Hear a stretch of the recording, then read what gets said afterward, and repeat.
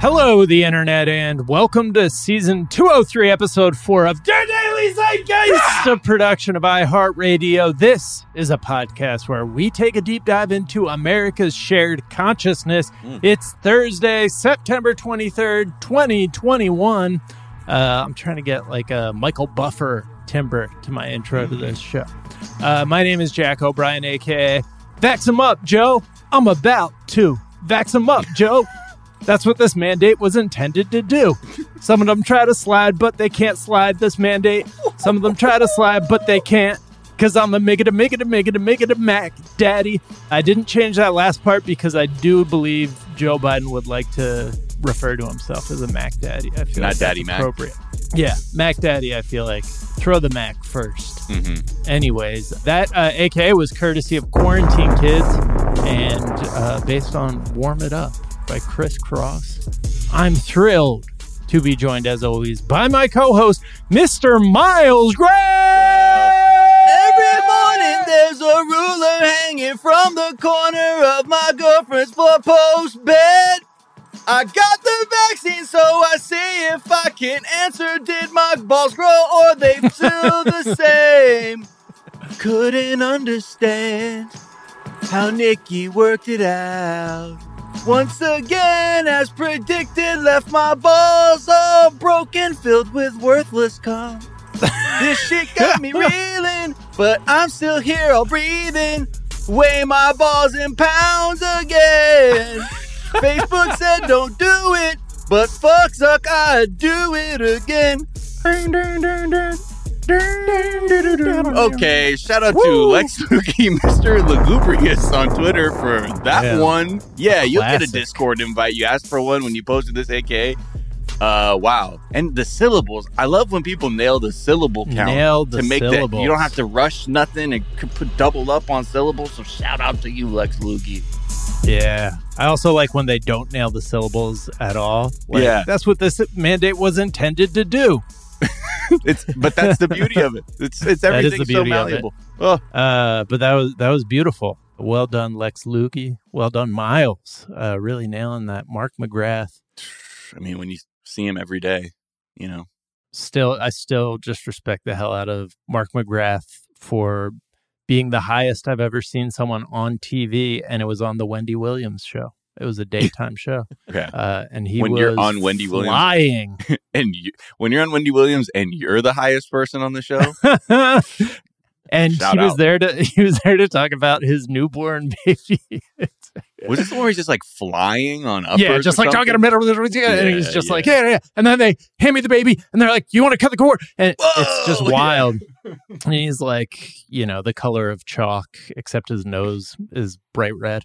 Anyways, Miles, we are thrilled to be joined in our third seat by one of the hosts of the wildly entertaining podcast, Ridiculous Romance. Please welcome Eli Banks! Hey, everybody. What's going on, Eli? Very excited to be here. Oh, wow. Thrilled to have you. Yeah. Thanks for coming on. Thank you. Yeah. No, I've been a long-time listener, first-time guester of this show. Shit. Yeah. Wow. Yeah. Okay, to name every episode. Number one, Jack and Miles go to the beach. Number two, yes, Jack and Miles go to the zoo. The one about Mark. Number 3, the one about Mark McGrath. Yeah. Yes. Exactly. One where Miles tries out for the Dodgers. The one where that was a classic. That was a Classic. The Hawaii episode, obviously, one of the greats. When I had the lifts in my shoes when I tried out for that basketball team. Uh-oh. And then the proposal, honestly, that was sweet. I mean, that's sappy, but you know, it felt a little bit unnatural for me, but it was what it was. You know? Every show's got it. And I said yes. So, Yeah. it worked out. We were on a break! The one where they were on a break. Eli, tell us, so, I just checked out the Lucy Desi episode. Oh, yeah. What is the most kind of ridiculous romantic story that you've uncovered? Let people know generally about Ridiculous Romance. Yeah. So Ridiculous Romance, it's sort of a little sister show to Ridiculous History with Ben Bolin and Noel Brown. Yeah. They're sort of creating the ridiculous universe of various other ridiculous blank shows. And they came. Ben's an old friend of mine and Diana's. Noel, too. We've known them both for a long time. But Ben and Diana and I, amongst many other talented people, were in a sketch comedy theater troupe here in Atlanta for many years. And Ben came to us and said, hey, you guys are funny. He thinks we're funny. And you're married. And maybe you guys should take on this topic of ridiculous, weird, bizarre couples and thruples and love affairs through history. So we started digging and just, found some really, really insane stories. I mean, we've got ones you've heard of, like the Bobbitts, which was Lorena Bobbitt and John Wayne Bobbitt, which ended up being so much more intense and bizarre of a story, especially after the whole incident. Yeah, very dark. And a classic. Yeah. A classic romance. Really hits all the beats. Yeah. But I would say some of the weirdest ones we've done, we recently did a story about Simon Park, who's a British politician who suddenly came out and said he has his whole life been having sex with an alien cat queen and that it's causing some struggles in his own marriage to a human woman here on Earth, and that he basically met this alien when he said she first came to him as a vision when he was in the womb, which he remembers, and then visited him when he was 5 years old, and then many times throughout his life. And they've been mating and have an alien child together. This guy went on a different planet, or is he having sex with a cat? He's having sex with the cat alien on their spaceship. They beam him up. Oh, okay. Yeah. Got it. But no animals are being harmed. As far as we know. It's possible the whole thing is one big hallucination he's having in his bedroom, but we don't think it got to that. Wow. Yeah. But he's currently also, it seems like he's driving a big QAnon force. He does Zoom meetings regularly with, like, after the January 6th thing, he launched from like 60,000 followers on YouTube to over 600,000. And that's the latest. He shifted kind of into that conspiracy side of things. Yeah. Wow. He's quite a character. All right. Yeah. Well, we are going to get to know you a little bit better in a moment. First, a couple of the things that we're going to be talking about later on in the episode, having to do with the news and the zeitgeist. We're going to check in with Trump, I guess. Just have to. And then we're going to do a positive story to add life back into our bodies about some Pennsylvania high school students fighting back against the backlash to critical race theory and succeeding. We'll talk about Amazon's AI cameras that they've installed in drivers' vehicles that are, just straight up Black Mirror episode, it easily could be a Black Mirror episode. So we'll talk about that. We'll talk about... We punished you for blinking while driving. Yeah, literally. We punished you for checking your rearview mirror. We punished you for getting cut off. It's just, they're turning people into, they're using like a financial cattle prod on people for doing things that are 100% human. So we'll talk about that. We'll talk about employers realizing drug tests are fucking dumb. We will talk about Miles's just visceral hatred for tomatoes. It's not visceral hatred. Oh, I know you don't. I know. Don't start. Don't put me in a box quite yet. But I will. I'm not gonna lie. I've an up and down relationship with tomatoes. You have a beef with tomatoes, not to be confused with beef tomatoes. Beefsteak tomatoes. In fact, some people call them. But I'm 100% with you actually on this. We're going to talk about raw tomatoes in particular. But it's mostly because this Duke student wrote a wonderfully worded diatribe against the tomato. Yeah, we need to reach out to that Duke student. What a writer. All of that, plenty more. But first, Eli, we do like to ask our guests, what is something from your search history? Let's see. Well, you mentioned our recent episode about Desi and Lucy. Not to plug the show too hard, but my entire Google search history for the last 6 months has been various relationship stories throughout time. Of course. But sort of like a spin-off factor that I found out that Desi Arnaz was drafted during World War II, which I thought was weird because he was not an American citizen at that point. And to me, at least, this was news from my, Southern public education, that foreign nationals could get drafted. just news to me. He was here from Cuba, and it was apparently pretty normal in World War II. They totally changed the laws so that foreign nationals could get drafted without being naturalized. And then it did not give them citizenship automatically. It's they dangled a carrot. It made it a little easier afterwards. But so it started. So they've been doing it since back then. Yeah, yeah. Hey, help us out with this war. It might do you good. I don't know, or it might not. We might have been. I don't know. Whatever. We might have. It's like, yeah. Did he actually enlist? He did. He actually broke he had a knee injury before he was able to go do training, but he still tried to go, but they classified him as, he was too injured to actually serve physically. So they had him directing USO shows. Wow. So he was injured shortly before he went to start training. So they didn't qualify him for active service, but they ended up having him direct USO shows in California, which was perfect for him because he was already big in entertainment. He was doing, this was before the show, I Love Lucy, but he was huge in bands and the club scene, and everybody kind of knew who he was. So, and radio, right? It was a radio show before? I Love Lucy but he wasn't involved until it went to television. Got it. It was her and another actor who CBS tried to bring on the show because they thought the idea of an interracial couple on TV was outrageous, of course. What? Yeah. Still is to some people on the earth today. Yeah. Like into Pelican Brief, for instance. And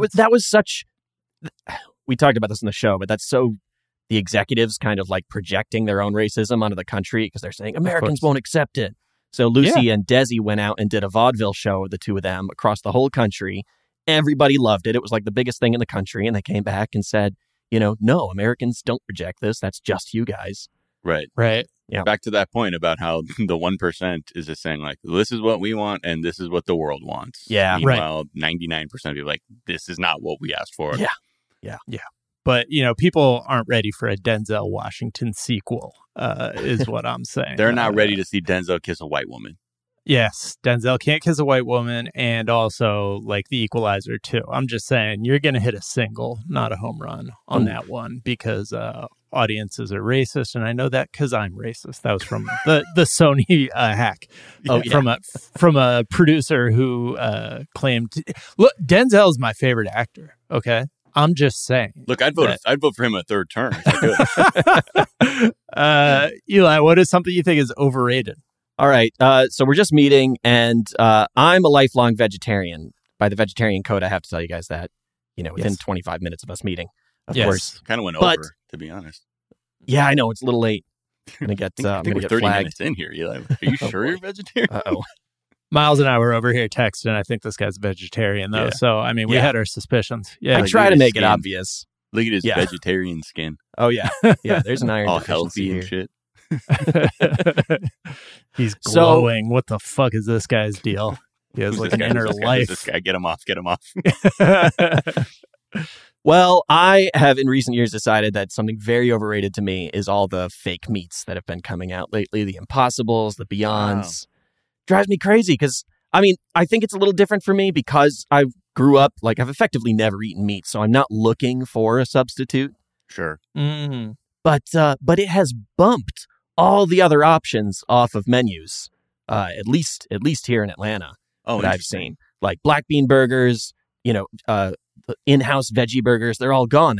They're all Impossible or Beyond now, and I just don't think it's really any good. And having grown up eating all the processed, hyper-processed, super salty fake meats that they put in the freezers, it doesn't taste that different from the stuff I had when I was a kid. So this revolutionary new thing, kind of a big letdown, I think. Once I tried it. Like kind of like a bit like not to be disparaging, but like a vegan sort of hipster take where it's like, I've been off this stuff. Yeah. And look what it's doing. All the stuff that you love, it's nonsense. Right. I was vegetarian before it was cool. Yeah. Right. And how did you become a vegetarian? This is a child, like you decided as a child, or? No, my mom started when she was a teenager and raised us that way. Okay. So yeah. So you did have a moment of being a bit of an omnivore prior. No, like straight from when I was born, vegetarian. Oh shit. Yeah. I don't know what I misheard. Anyway. No, his mom started. So, Miles, this is where the old couple behind you in the movies explains what just happened. So, his mom started when she was a teenager, Miles. Mhm. But then from the, So he the Iron Man? Okay. I get it now. I got it. But so I noticed, like, yeah, because I feel the, like, ground, like, those black bean or chickpea type burger patties. Yeah. Have another person I know who's vegan mentioned this too, where they're like, there was nothing wrong with that. I was fine Yeah. until then. Yeah. And then I guess this push to bring omnivores more Right. into the Right. consider eating vegan or vegetable based, plant based. Which I appreciate. I've got friends who switched over and they're glad to have something that, reminds them of home, so to speak. But That's how I definitely I'm like, this is great. Because I think for me, it's more of, I don't have the discipline to acknowledge that it's a net positive for me and Earth. right. So I'm like, well, what do I get? Oh, okay. So I can still have the feeling of a burger. And to be honest, like, Impossible, I think I like is because it's almost like mimicking indecipherable cheap beef that I grew up eating, like, at football games. Like you weren't sure if it was beef to begin with. Yeah, you're like, I don't know, man. They said it's a burger. It's got cheese Right. on it and, like, Yep. texture of meat. So let it roll. Yeah. What's an underrated vegetarian food that people are like, for me, being a vegetarian seems like an insurmountable, difficult thing to undertake. Right. What's like a staple that you think that is like delicious that when I have that thought, I'm not understanding? I mean, growing up, like, really, once I started feeding myself, as a teenager and in my 20s, I was a very unhealthy vegetarian. People were like, "Oh, you're vegetarian. It must be so." And I'm like, cheese pizza and French fries are vegetarian. And Yeah. that was a large part of my diet. It wasn't till like my late 20s I really kind of made some choices there and started trying to eat more than just bread and cheese all the time. So, I mean, I part of it, I think, is that you start to like foods that you eat for a while. I've heard this from Right. food scientists and stuff. You go 2 weeks. If you don't like broccoli, eat it for a few weeks and you will. And that sort of happened to me with things like Brussels sprouts that I didn't like as a kid. And now I've got 5 different recipes for Brussels sprouts that I probably eat 3 times a week. Yeah. Nice. I cook mostly at home and I've try to get creative with, whatever ingredients I can. It's hard to pinpoint one specifically, but Yeah. all All just right. buy a cabinet full of food and start dumping it in a pot. There you go. Olive There you oil, go. garlic, Jack. and rosemary will fix anything. Just buy a Yeah. cabinet full of food, dump it in a pot, and Yeah. see what you come up with. There you You go. have no idea how literally I'm going to take that. They're like, wait, you take it out of the cans? Like, no, put the cans in the pot too. Yeah, no, the cans. Whole. That's your, Just take the labels off. What's something you think is underrated, Eli? not to invite too much controversy, but phone calls. Mm-hmm. Okay. I get it. I get that texting is useful in a lot of situations. I probably 60-40 text to phone myself, but this kind of raw hatred that's come against the very idea of speaking on the phone in the last few years is really strange to me. It feels like a technological step backwards. They said, well, what if we don't have to write these letters and telegrams anymore and we could just speak our thoughts into another person's head directly? And that we sort of undid that? That's strange to me. Right. That it's like, now I can do instant telegrams to a person's pocket Right. telegram station. Yeah. And you're like, Right. Fuck. Yeah. No, yeah, I definitely see, like, there is, I don't know if it's generation. I think because, like, for me as like a teenager or whatever, talking on the fucking landline was my blood. You know what I mean? There's no other way to communicate. I mean, there was AIM and shit like that, but the phone was like the next level because you could just leave the line open. You're both watching a TV show, not talking for fucking 30 minutes straight, doing your homework and stuff like that. And I think part of me, I still have a love for those times. So I definitely, I don't understand the hate for the phone. I guess if it's like for work or something, maybe that's why. But other than that, come on now. Yeah. I mean, you lose so much over text. Like, there's been studies that found that, emails, just don't try to fucking tell a joke in a work email because you are going to fail. People are not going to get it. Right. Yep. You guys are right to kind of compare it to telegrams. I read every text that I receive in the voice of a wistful Civil War soldier writing home, Wow. like in a Ken Burns documentary. So that that's just how my brain works. And you say stop too, I think. Yes, I do. I do. Yeah. Well, what else? How else do I read the periods out loud? Yeah. Yeah. I agree. I'm on board. Great. But, this Gen Z audience of ours is going to tear you a new one, buddy. Go for it. There's only 3 people in the world that'll still talk to me on the phone. Right. Yeah. So, yeah, which is also funny when I think about it, like, of the people, and I'm like, I call them, like, it's the same 10 people. Yeah. Yeah. Yeah. That's another level, though, of, like, friendship, though, too. Like, are you in the phone zone? Oh, the phone zone, yeah. Because that's, like, when you're like, I have to call this person. I have to talk to them voice to voice. Yeah. Man, I'm stuck in the phone zone with this one guy. Oh, sucks, man. Sucks. Just get me to the text zone already. Yeah. Do you guys, like, when do you fit in your phone calls? Like, my wife is really good at, like, staying in touch with people, my wife, and she'll, like, call them when she's driving somewhere. Like, she's just, like, has a routine where she immediately, like, goes to her phone whenever there is, like, a free moment where I would be listening to a podcast. Essentially, she calls people. Right. Because podcast hosts are my friends. Mm-hmm. And so that's for me, Jack. Yeah, I have parasocial relationships. But I don't really have a time for it. It usually happens on the weekends for me because, like, I'll be, like, meandering and I'll get a text and then I'm like, fuck it, I just need a call to, like, keep this thing going. Or half the time, I'll just call because I'm driving and I don't want to. I don't want to continue a conversation over text while it's more sometimes just born out of safety more than, like, I gotta talk to this person. I'm like, yo, I'm driving, man. Let's talk about this shit in the car. Yeah. So I don't have a routine. Eli, what about you? Mine's usually driving. That's kind of my because Atlanta, I think similarly to LA, it's very car heavy city, and it takes half an hour to get anywhere. Mm-hmm. So all my podcasts come while I'm cooking or cleaning. Yeah. And then driving is phone calls. For the phone zone. Got it. Yep. Amazon would have a thing to say about that, as we'll get to later. All right, let's take a quick break and we'll be right back.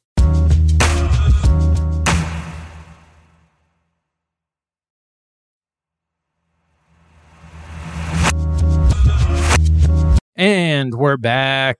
And so Donald Trump suing the New York Times and his niece for a mere $100 million because they published that story about his taxes a while back.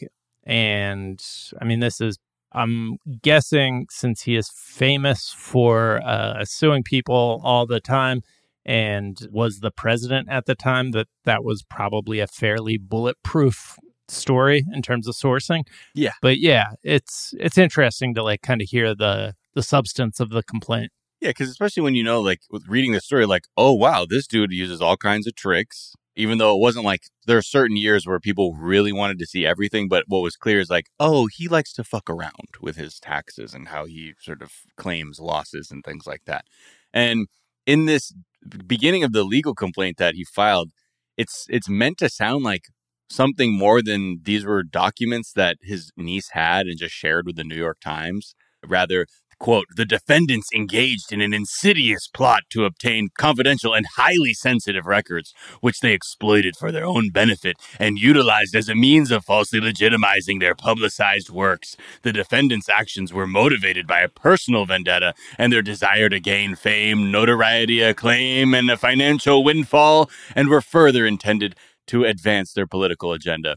The thing is, he isn't denying the authenticity or the veracity of these claims. Right. So fighting this lawsuit is more just like, that's true.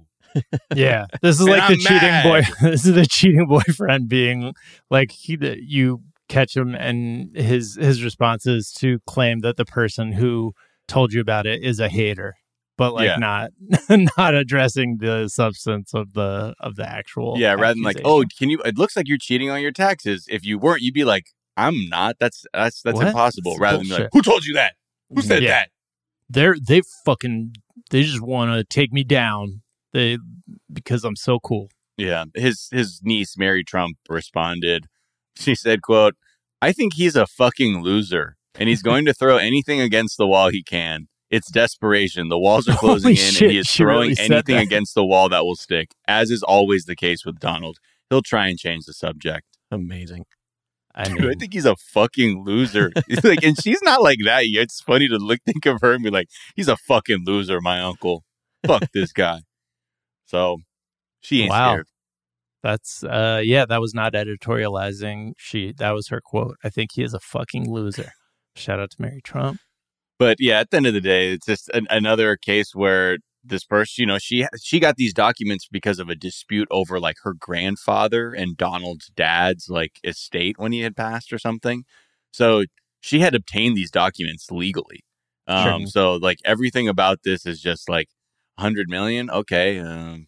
Guessing the bill, like she says, the walls are closing in. Although I think we've yet to see the walls actually close in. Yeah, please stop using that phrase, guys. Yeah. There are supercuts. I forget who did the supercut of all the MSNBC journalists being like, and the walls are closing in around Donald Trump. The walls are closing in, and it's just never been true, or it is true, but that is his like part of his natural state is to have the walls closing in around him. Yeah. Like that's how he operates. It's the same way with like for anyone else looking, the walls closing in means he's going to prison or he is going on trial and he will be in a courtroom in front of a jury or something like that. That's what I think most people are like, that would be the walls closing in. But everything's so incremental. It's like the same thing when it's like they banned chokeholds. The walls are closing in on over policing. It's like, no, they're fucking not. But I get maybe if your perspective is like, it's this giant room and they move an inch. Okay, the walls are closing in on some level. Not in a satisfying way, though. As we talked about on yesterday's episode, the Trump campaign knew, like from the start, that the claims about election fraud were bullshit. Well, we're learning that his lawyers gave Mike Pence basically a 6-step guide to rat fucking the election. Yeah, like how so close we actually came. Part 2 of checking in with Trump. Yeah, part 2, and then we'll check the fuck out. But the whole point of this seemed to just be like to do a coup at light speed and just try and just proclaim all this shit and then figure it out after. But this main point, step 3, was at the end, Pence announced, this is from this legal memo that was given to him from John Eastman, who is from the Federalist Society, okay, just so you can connect some dots to the people who are suggesting how we pack the courts are also giving Sparks notes on how to fucking overthrow an election. Step 3, quote, at the end, Pence announces that because of the ongoing disputes in the 7 states, there are no electors that can be deemed validly appointed in those states. So the whole point was when he was going to preside over the certification, they would keep up this idea that in states like Arizona, Pennsylvania, etc., especially where people were like, we are the true electors of this state, that they would sort of jump on the back of that to say like, it's being completely disputed. We don't know what to do with this. And then essentially kick it to the Congress or kick it to the House to then vote based on like each state representing like each group of Congress people or House members representing their state to cast their vote, which would have given Trump an edge if they had taken out those other states. So it was just a very clear plan that they had. And the whole thing was that they said, while the military might not have acted as quickly because a lot of politicians would have been like, this is absolute horseshit. They were counting on possible violence breaking out. The police, because they are 100% down with MAGA, being the enforcers or trying to quell a lot of this stuff, and then using that to declare martial law, possibly. So they were really thinking this entire fucking thing out, like how to do it. While it's completely chaotic and inelegant and wouldn't hold up, considering all the lawsuits that they lost on the way there, they were still willing to go there to bring the country to that point. This is the exact scenario. There was a Radiolab episode probably like 6 to 8 months before the election. And this is the exact scenario they laid out that we talked about on this show. Oh, wow. That like, it's almost like they heard that and were like, ooh, good idea. Like that they would invalidate a chunk of the states. They would get people like rising up and, doing violence. And then we'll just be like, too close to call, guys. We're just going to have to X those out and look at what's left. And look at that. 233 to 232. Wow. We did it. So it's amazing the behind the scenes effort that's always going on here as opposed to Trump himself. Like I always imagine in these scenarios like Trump dozing off around step 2 as they're trying to explain it to him. Right. Yeah. And then just being ushered into whatever room they need him in. Here you go. You're in charge again. Yeah. They did a condensed version for him with step 1, you win. And that's it. 1-step plan, Mr. President. I love it. Go execute. Whatever you got to do. But I think this is one of those things, too, where Americans, especially, we talk about how we are constantly, just in the fucking around phase and always reacting when we found out that this is another instance where the fascism is basically taking over the Republican Party. So there's an entire political party that is invested in fascism and willing to go any length to stay in power, but quite literally through any fucking means, and like the laws and the practices of this country be damned. And we still have Democrats who want to play like this bipartisan shit without really acknowledging these people don't give a fuck. We're looking at their fucking notes to each other being like, this is how we steal an election we lost. And if you want to then act like, well, we got to see if the filibuster, that could be really bad. What do you fucking think's going to happen if they actually steal a fucking election? You're not going to have any fucking recourse. It's just going to be, they'll just throw you in jail or some shit, because this is going to be like, you can tell by the way they want to meddle with education and things like that. They're trying to create a system where people don't ask questions and they go along with shit. And if you do, it's a problem for you. Mm-hmm. Yeah. And the Federalist Society, again, has many members on the Supreme Court. So it's not just in Congress that this is happening. They're closer than I think any sort of mainstream media outlet acknowledges. Mm-hmm. Yeah. And I don't think many people are, I don't know, at least when this memo story came out, not many people were connecting the dots of John Eastman and the Federalist Society. Yeah. Because again, I think because it's such a powerful institution in the Beltway, it's like I guess for people inside, they weren't making as big of a stink about it. I see more stories now, but it's just wild how long it takes for people to be like, well, hold on, and look who's telling him. The person who's part of an organization that is like constantly thinking of how to realign our judicial system. Mm-hmm. Yeah. And it's, I feel like there's probably an instinct in the sort of centrist mainstream media to be like, well, those are the like Trumpists, but like they kind of put these characters in separate categories. Like there's the McConnells who are like standard Republicans, and then there are the Trumpists, and like only John Eastman's over on the side of the Trumpists, so like he like shouldn't be lumped in with, or the Federalist Society shouldn't be lumped in with him. But like we got to Trump because of just unbelievable fucking rot in the original Republican Party, like before he came in and just swept it up. Like they're all kind of on a continuum, ready to just do whatever it takes to stay in power. And I think, like you said, Miles, just the total lack of opposition that they're facing, too. People on the left who are saying, oh, yeah, bipartisanship, that still exists, even though it's a one-way street, which is, completely counter what bipartisan is. Right. Yeah. It's like playing fucking like blackjack with someone, and like you catch them cheating all the time, and you're like, all right, let's play a big one. Let's do this for $1 million right now. And you're like, okay. And everyone's like, hey, they fucking cheat, you idiot. Don't get involved with them. Or if you are, fucking make sure this shit is level, because the person you are dealing with has made it clear how they're willing to get there. Mm-hmm. And not to say, and I'm not trying to say that the Democrats are above any kind of criticism, but in this instance, like comparatively, they need to they actually need to figure out how to protect this shitty system that we have. Or I guess maybe it just plays out and, Americans are going to find themselves in a place where they have to they found out. Right. And now it's too late.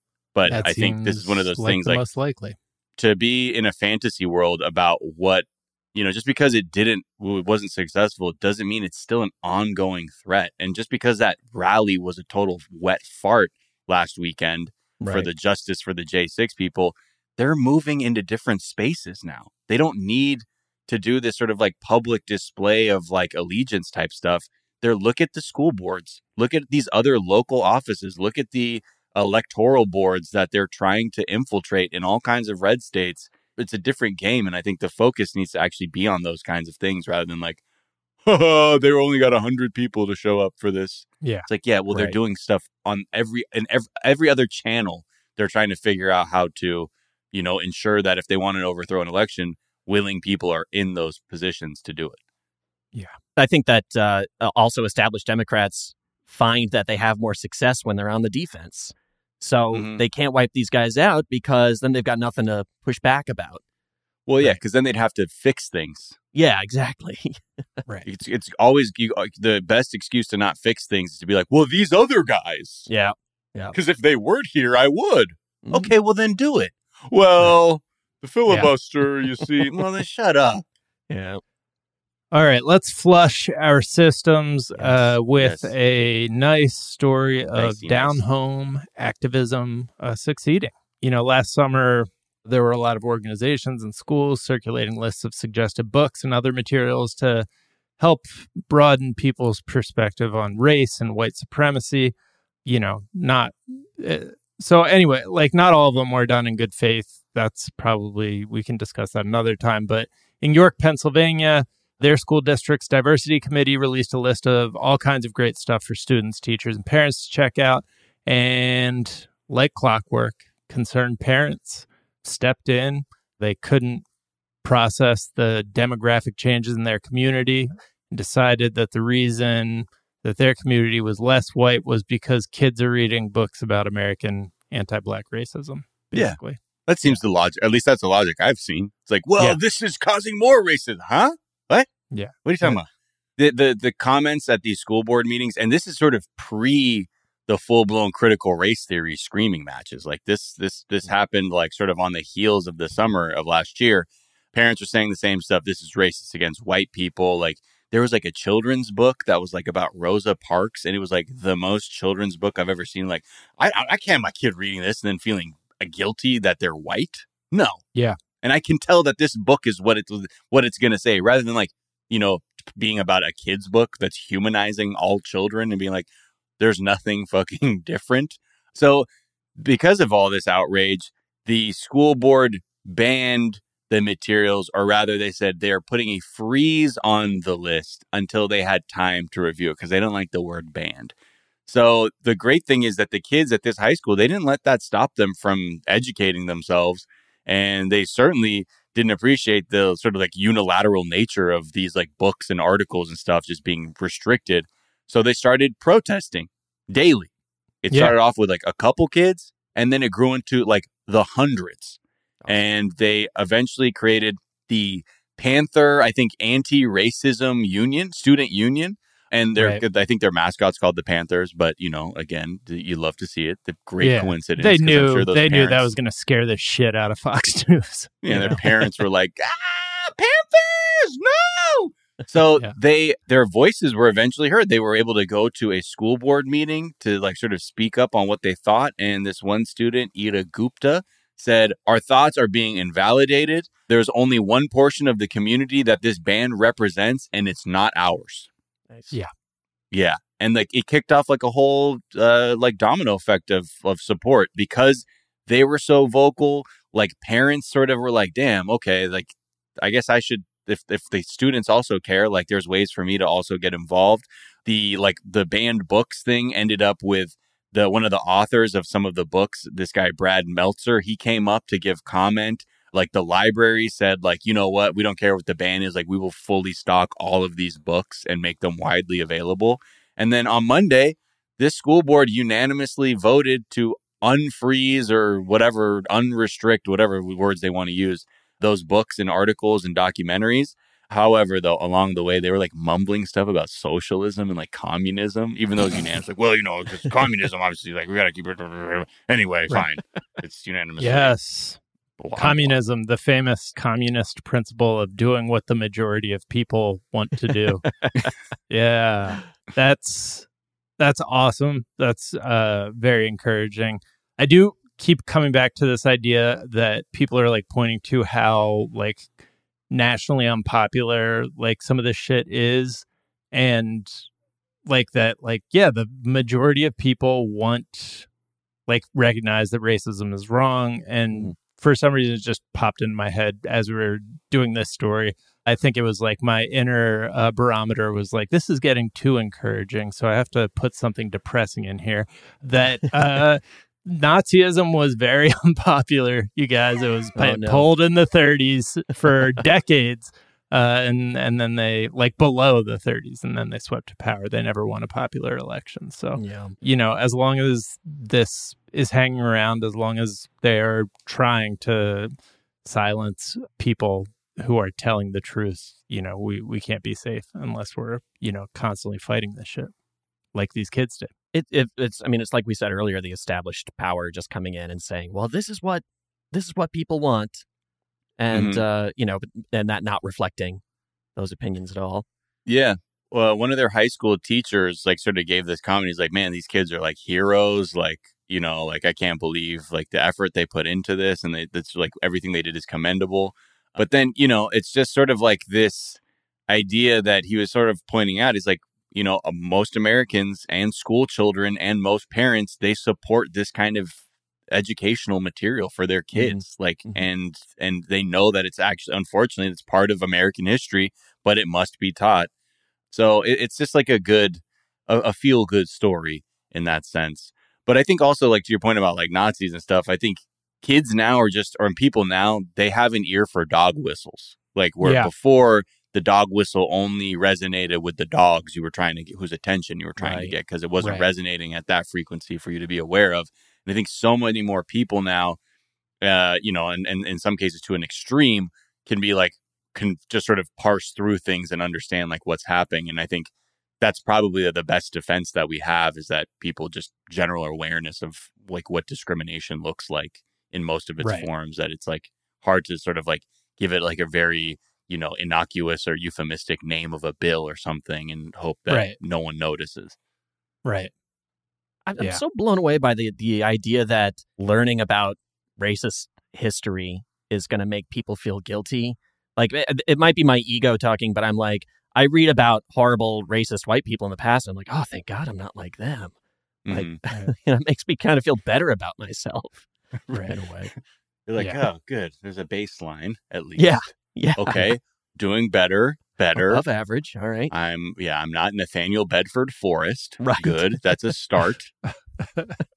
We just learned about this guy, Gouverneur Morris. We did an episode about him, and he was this very, very anti-slavery founding father that we'd never heard of before.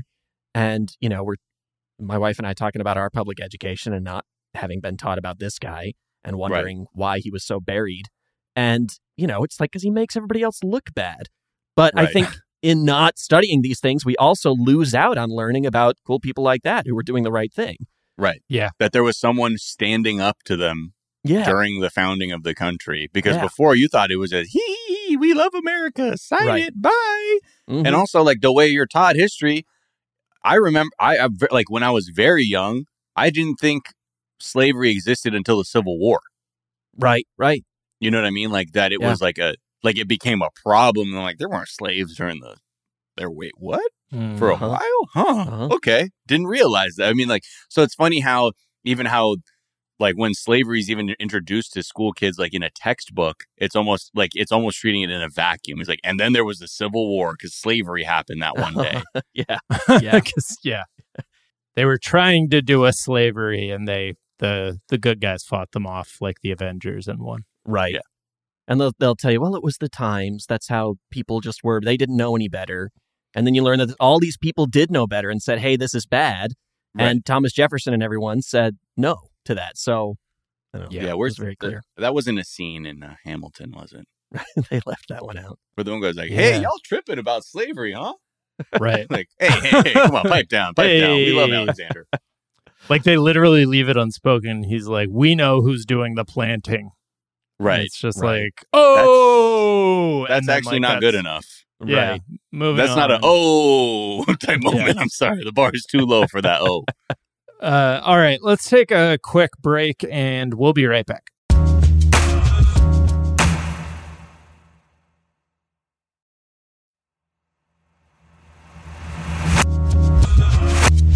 And we're back.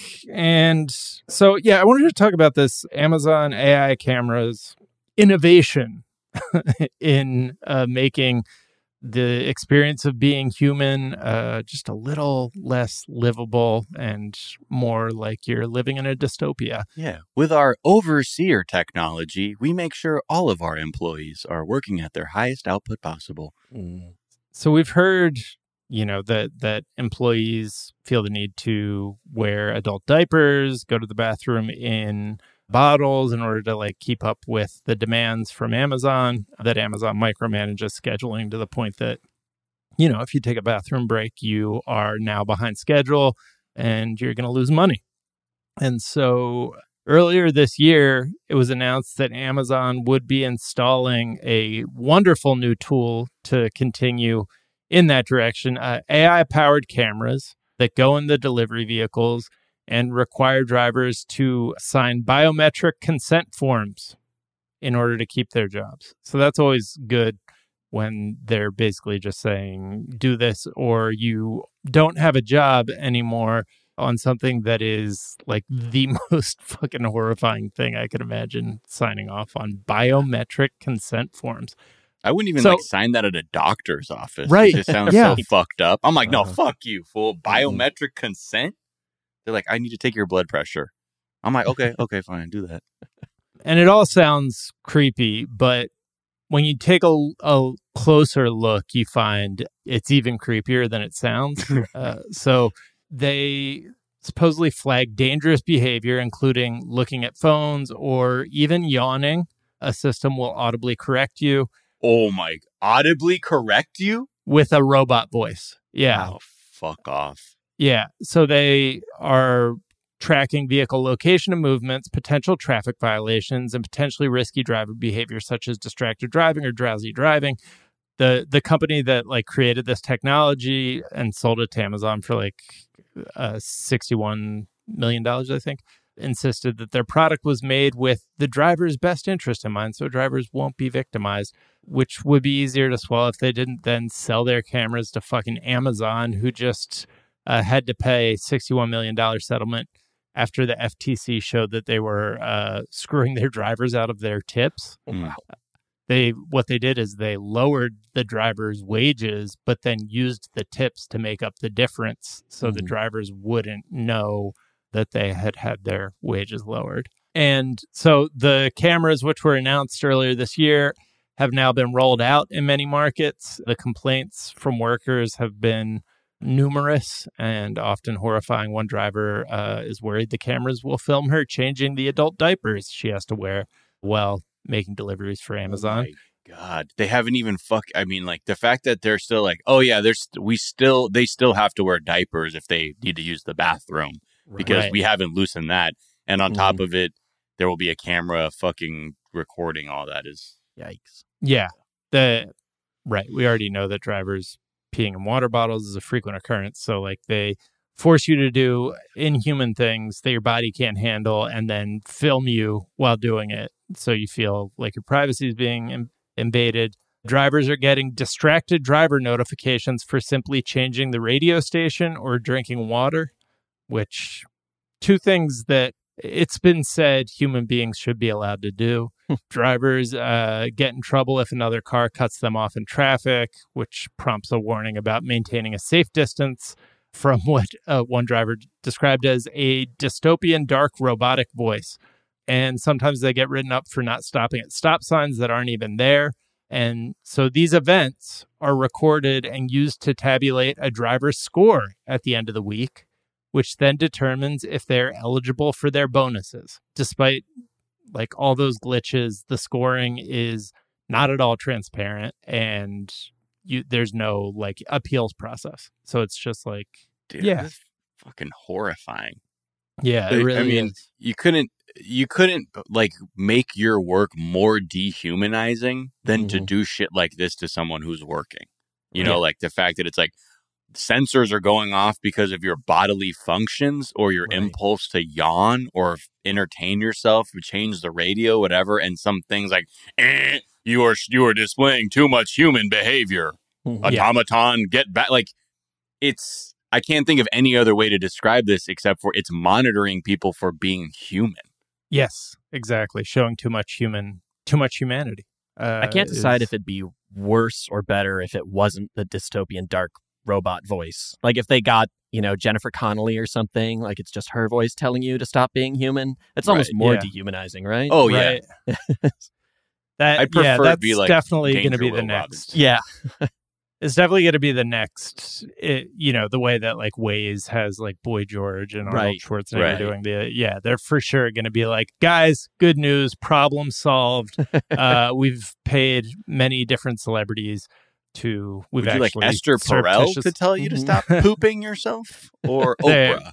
So by paid them, we actually just recorded their voices when they were interacting with our Alexa devices and then used algorithm to make it sound like they were saying these things. But yeah, so Amazon's claiming that the cameras have reduced accidents by 48%. I'm assuming that is like the scoring system, not something they're opening up for review. Mm-hmm. But according to drivers, the cameras actually make things less safe in many ways. If they so much as look in their side mirrors to change lanes, they get a distracted driver alert.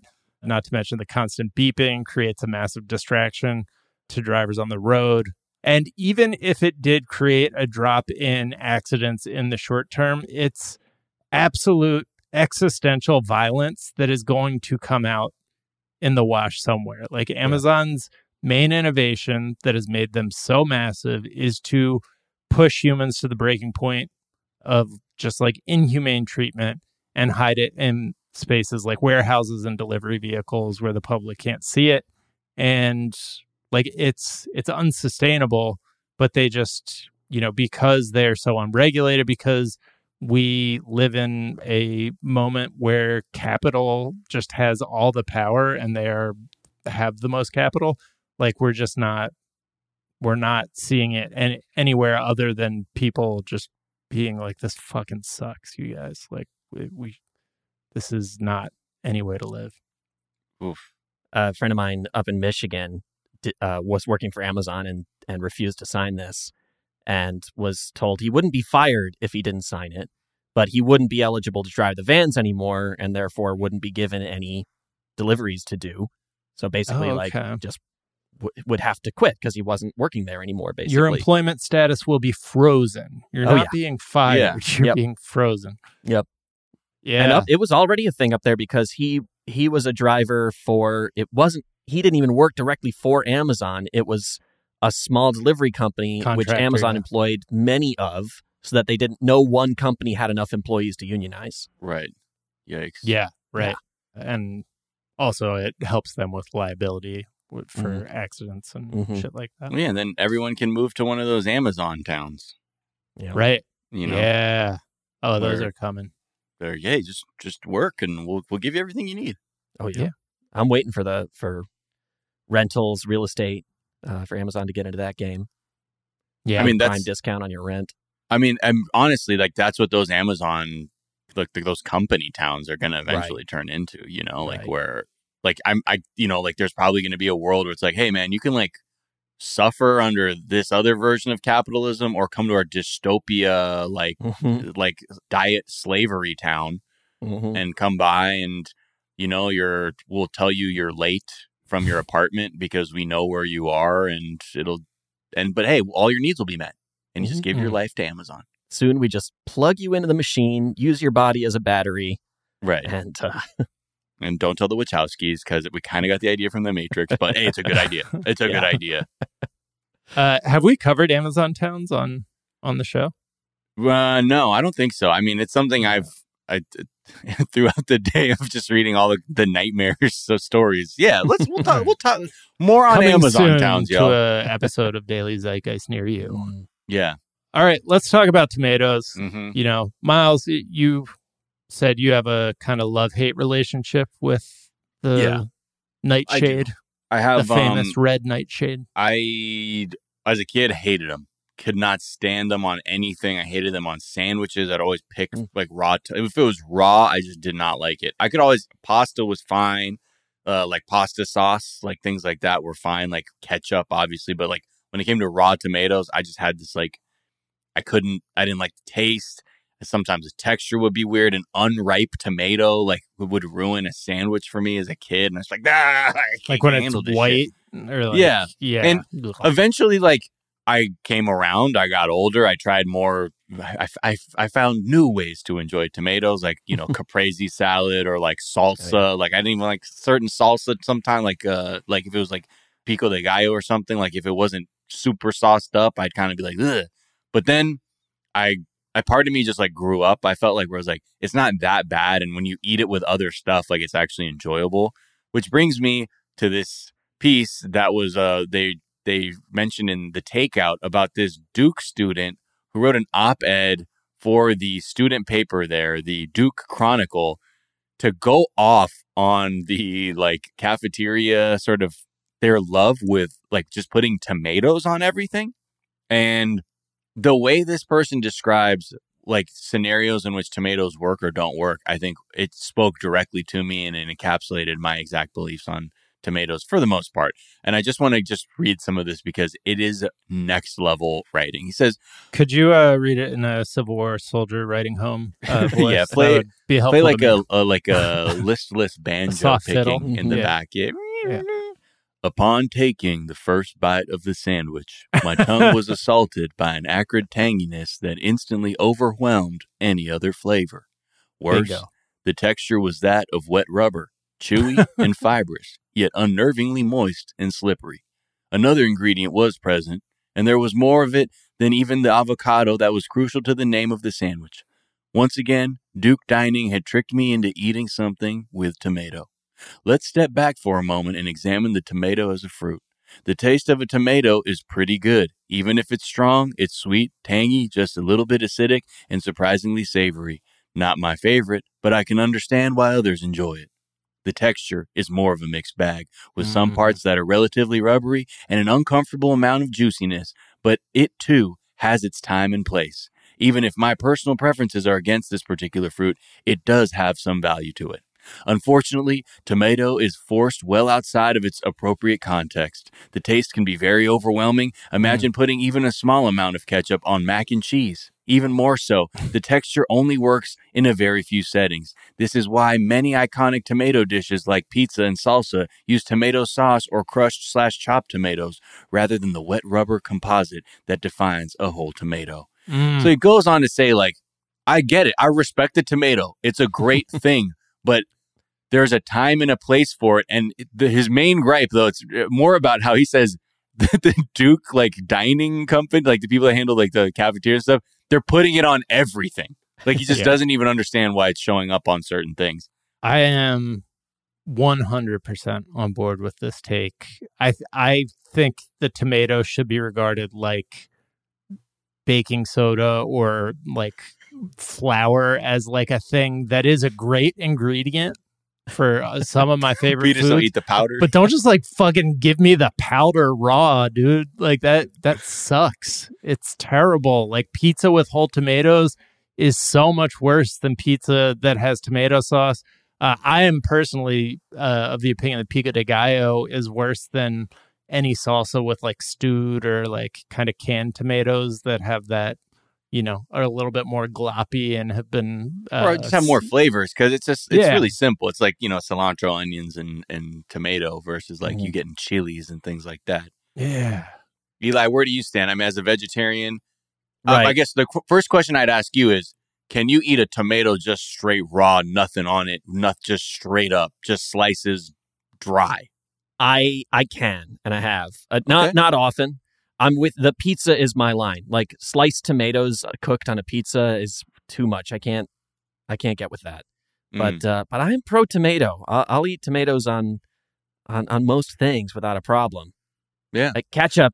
He gets into ketchup on mac and cheese and stuff, and that's a whole other world. And I'm not okay with that.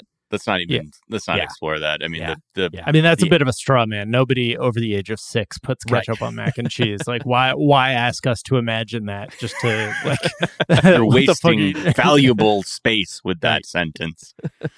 But yeah, I mean, I the thing is, like, tomatoes. As he goes on to say, it's like it shouldn't be treated as like a omni topping, like that you can put it on everything. And I get that too. I think more the thing that really puts me off is when shit isn't ripe.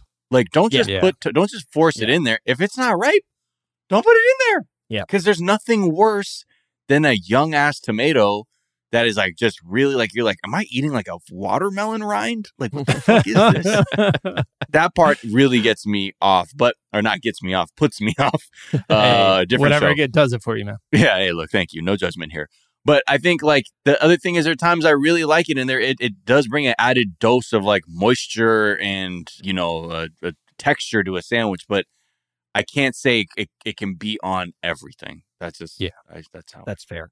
Yeah. I wonder. I think in the vegetarian experience, like tomato is a lot of substance on your sandwich. Like you kind of have to have it, or you lose a half inch of your sandwich, which is already going to be lacking compared to most people's sandwiches. Right. Yeah, and I'm fine with it. But in that place, like, let's make sure they're ripe. Make sure they're ripe, Dad. Yeah. Because there's only a few. I mean, like, I'll eat cucumbers without anything. I love a great cucumber. I don't need shit to eat like a little Persian cucumber or something like that. Mm-hmm. But a tomato, unfortunately, just for me, I think that's sort of the difference. Is like it's one of those things like on its own by itself. I'm not fully on board with that flavor deep down, and I've had to accept that.